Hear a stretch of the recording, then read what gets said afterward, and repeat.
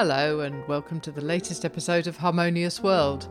My name is Hilary Seabrook and what you are listening to now is For Chick, which comes from pianist David Lopato's latest album called Short Stories, along with his group Global Coolant.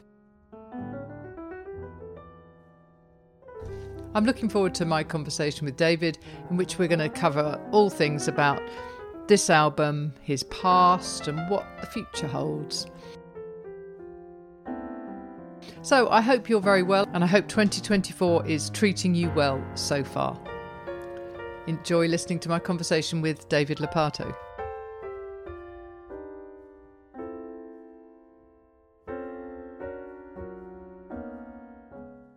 Welcome to the latest episode of Harmonious World, and I'm joined for this one by David Lopato. Is that the correct pronunciation? Actually, Lopato. Lopato. Okay. Can you start by telling me kind of when you recorded this and when you did the writing? Well, the recording was in June of 22, and the writing spans like 30 years. I mean, I have a piece that was written right after Nelson Mandela was freed from prison, which I think was 1991. Yeah, I mean, I've composed my whole professional life, but I haven't recorded that much, maybe 5, 6 CDs under my own name. So over the course, and that spanned many years. So the compositions are dispersed amongst many recordings. So some, and also my orientation is eclecticism. I mean, when I perform and when I record, I like to be a wide range of styles and genres be represented. So some of them are from different periods when I was writing in one way or another. So. Right. Okay. But they were recorded just over a year ago. So this record. Yeah. So can you tell me a little bit about your background? Because there's that eclecticism which comes across, I think, in the album.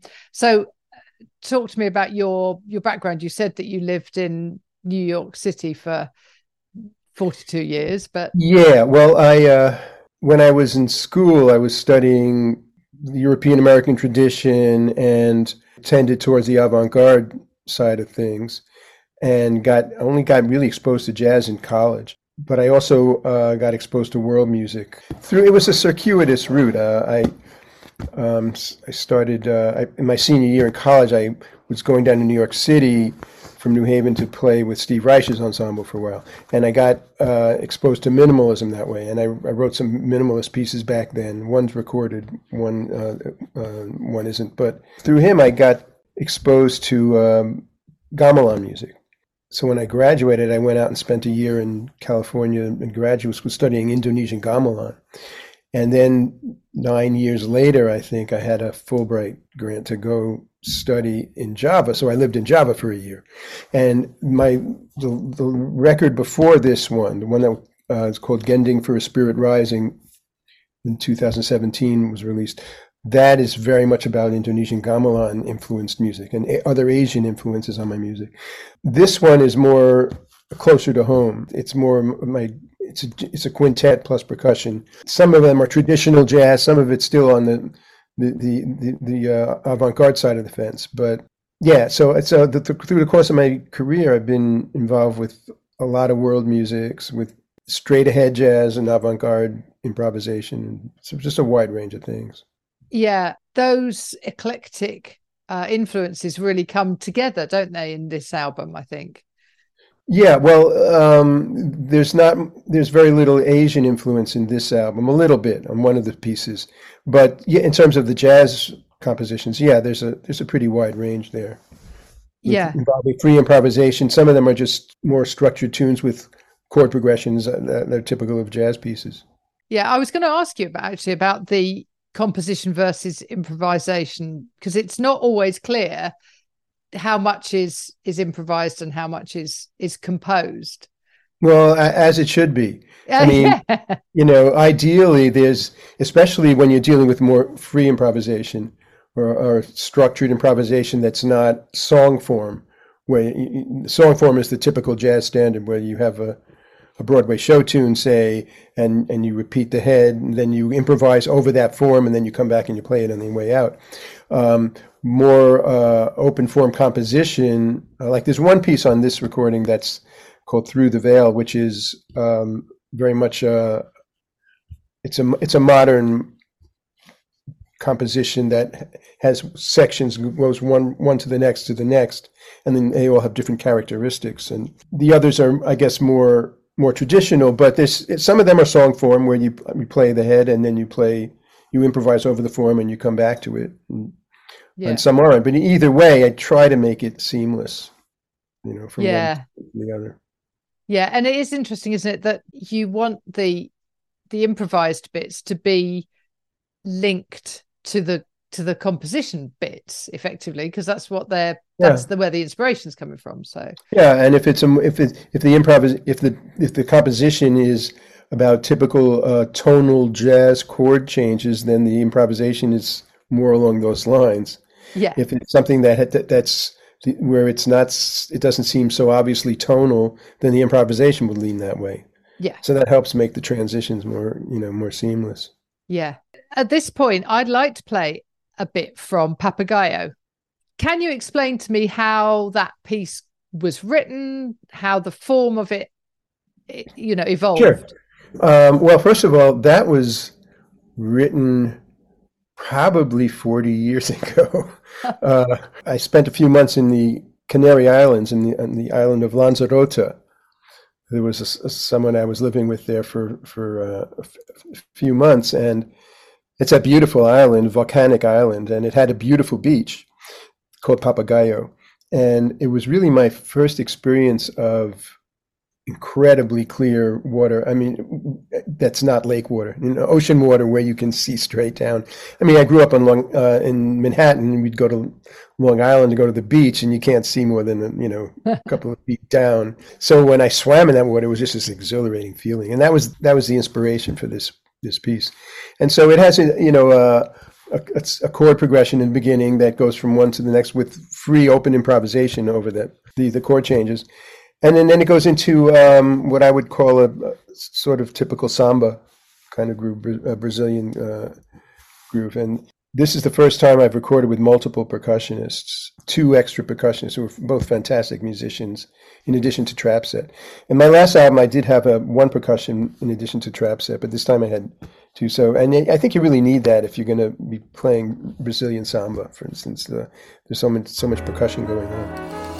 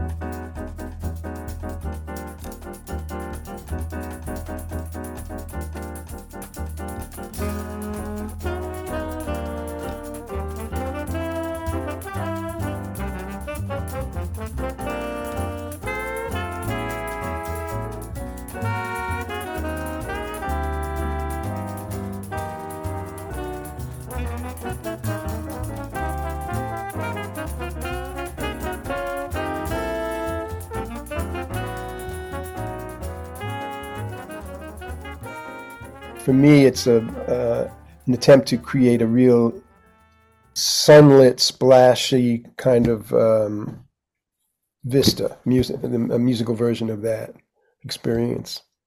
Yeah, and I always find it fascinating when you listen to a piece of music and then you find out about how it was influenced and you go, oh yeah, that makes perfect sense. And I think that's true of Papagayo, that there is a sense of that, the warmth of the sun on your back kind of feeling. Yeah. I don't know. Well, also I should mention that the percussion solo at the end, when I was like 21, I played in a salsa band for a year, and it was a great experience. Because I hadn't really learned knew much about that music beforehand. So but I really haven't played in a salsa band since then. Okay. But I've always loved that music. And so samba is very different from salsa, from son, a Cuban, influenced music that I'm referring to as salsa. But I really wanted to have a little section of that's more in the Afro-Cuban salsa tradition. And one of my colleagues where I teach, Bobby Sanabria, is a fantastic percussionist. And so I called him up and said to him, could you do a solo section at the end on this? And he said, sure. So he came into the studio. And at that point, the Brazilian percussion drops out and it segues into Latin percussion, and then back to the end of the tune and with the samba percussion. So yeah, it's a little bit like, it's unorthodox. Normally you wouldn't put those two styles together, but I just figured, what the hell? So it's your album. Yeah, you Yeah. can do what you like. Yeah, That's true. That's really interesting. And I think the percussion, having all of that percussion going on at different times through the album is really interesting because it gives a very different flavor to the tracks. You can really add all sorts of color in addition to rhythm. And those guys are masters, Rogério Bocato and Keita Ogawa. And they play together themselves as a duo, accompanying other recordings a lot. So okay. So that was really great to have that their own synchronicity and just blended in really nicely. Yeah. But it's a luxury because normally most jazz albums don't have extra percussion like that. No, that's right. That's right. To be able to have that extra bit is really nice. And like you say, it's more than just a rhythmic. There's a color to it that. Yeah, definitely. So you're on piano, then you've got trombone, and then loads of saxes that Lucas Pino plays. Yeah, well, in this one, I guess he just plays tenor. Sorry, on that track, yeah. In each track, there's one track where I guess he switches from sax to clarinet. There's a lot of clarinet on this recording. Yeah, I happen to love clarinet, which is more generally thought of as a more old school Dixieland swing kind of instrument. But for some of my pieces, clarinet's perfect. And he plays bass clarinet on one track, actually on a couple of tracks. It's a beautiful instrument too, but most people don't play it, so you don't hear it that much on recordings. Yeah, funnily enough, I interviewed Christian McBride a couple of weeks ago, and he was talking about Marcus Miller and his ability to play bass clarinet, and he does it. I mean, it's an extraordinary. Marcus Miller plays bass clarinet. Yeah, I didn't even know that. Okay, wow. Yeah, there's some of his tracks crazy. where he's obviously, he's got to put some bass on it, and then all of a sudden there's a bass clarinet. It's like, who's that? Oh, it's Marcus Miller. That's I didn't know that. That's wild. Yeah, it's crazy, isn't it? Yeah, but it's a great instrument, but it's not used as much as it should be. Yeah, well, again, there aren't many clarinets that play bass clarinet. No. And it's a large instrument, and for jazz musicians that are touring around, if they're having a tenor and a soprano or something like that, to carry a third axe that's larger, is it's not. So there's some of it might be logistical. Yeah, and I think also they're quite, because of the size of it and the intricacy of the keys and things. I used to play bass clarinet a little. And you did? And it was great, but it was forever kind of a little bit fiddly and a bit. Sometimes things would shift out and just a bit. You know, tricky. Well, I played a gig with Lucas Pino, the saxophonist on my recording earlier this year, and I asked him if he could bring bass clarinet, and he said it's in the shop. Yeah, exactly. And it was in the shop for a while being repaired. So Yeah, maybe that's a common thing too. I don't know. I think it might be, because everybody I know that's, you know, and then I guess if you're Marcus Miller, you've probably got three. So, you know, so yeah, right. One of the questions that I've asked people several times, but done it less and less, but there is a feeling that COVID is sort of coming back a little bit, and you know, so we're remembering the fact that, well, in fact, I started this podcast during COVID, during the lockdown. So what was your experience of all the lockdowns? Did it sort of hit you hard straight away, or was your teaching able to carry on and that sort of thing? Well, the teaching carried on. I teach at a university, at the New School in Manhattan. I've been teaching there for 3 decades. Oh, wow. So it went remote. It went to Zoom for 2 semesters, and then it was back in the classroom. But as I mentioned before, I moved up here actually at the very beginning of COVID. And there's not a whole lot of activity up in the Woodstock area in terms of musical gigging. You know, there's some, but not much, nothing compared to the city. So, and of course, that all got shut down. There were 2 clubs in Manhattan I used to play regularly, and they both closed. One closed because of the pandemic. Another closed a little before that. So I wasn't really performing much, except with some occasional gigs locally up here, and the teaching was remote, so it was. It didn't affect me that much in terms of the professional situation, because it probably wouldn't. It probably wouldn't have been that different over these last 3 years. Part of that's a product of moving out of the city, moving up north. Yeah. And part of it is obviously that nobody was playing at all for a while. Yeah. Or even, you know, getting together with other musicians locally. That sort of, that was put on hold also. Yeah. So it affected me, but I think it probably affected others, like people who were living in the city, gigging and touring a lot, which I haven't been touring a lot for decades. Right. I'm sure it affected them more than it affected me. Yeah. Now I notice behind you, you've got a grand piano, but you've also got drums and a string bass, a double bass. Yeah. Who plays that? I play string bass also. Wow. I mean, I don't gig on it, but I love the instrument, and that was built by one of my favorite musicians named Kent McClagan, who lives out in Denver, and he builds basses. Oh. But he's also a great bassist and composer. So he built that for me. Wow. And actually you can't see them, but I also have Indonesian gamelan instruments. They sit on the floor. So they're I don't know if you can, that's sort of in the back there. But so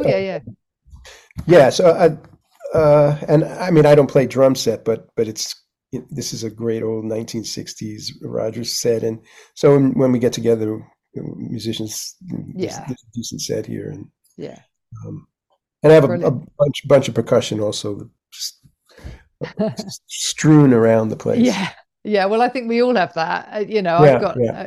So, are you a saxophonist also? Yeah. Which horn? Baritone. Yeah, I love the baritone. I don't know if you're familiar with this recording I did with David Mott. No, I'm not, but I'll check it out. Well, it's hard to find now because he's a virtuoso baritonist, saxophonist, and he's been teaching in Toronto for the last 40 years, I think. I met him in college, and where he was in the grad school, and then he got a tenured gig up in Toronto. He's at York University, moved up there, but we did a duo album called The Standard Line.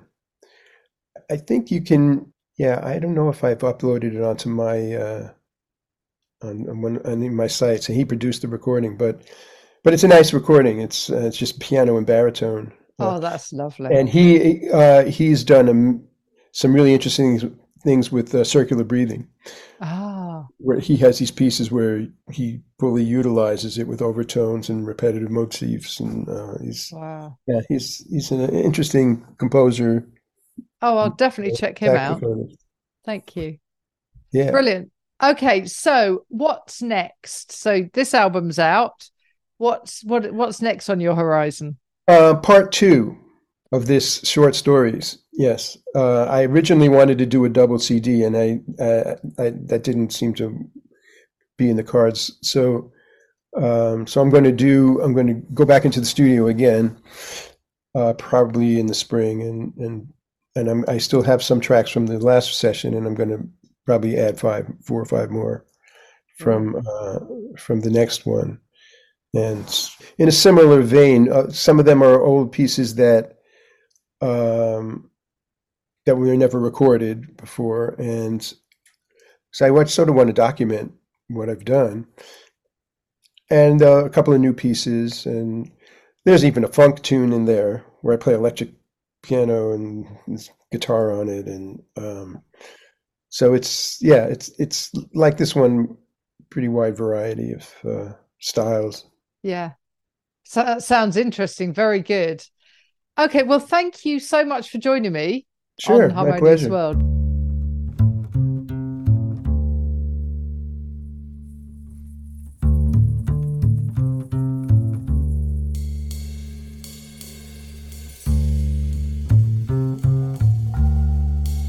Thank you for joining me once more for Harmonious World.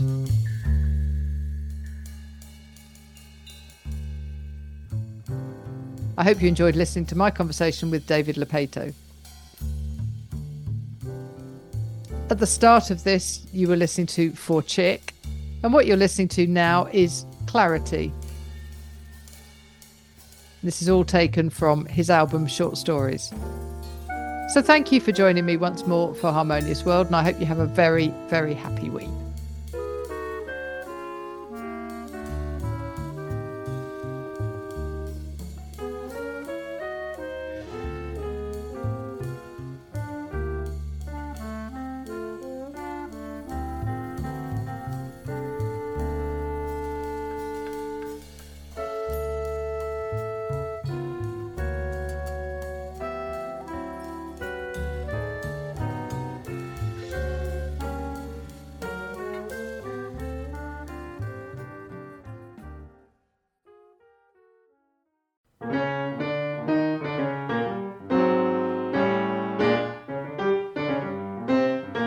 Thank you for listening to the latest episode of Harmonious World. My name is Hilary Seabrook, and it's a great delight to bring this series of discussions with musicians and composers and writers and all sorts of people to you.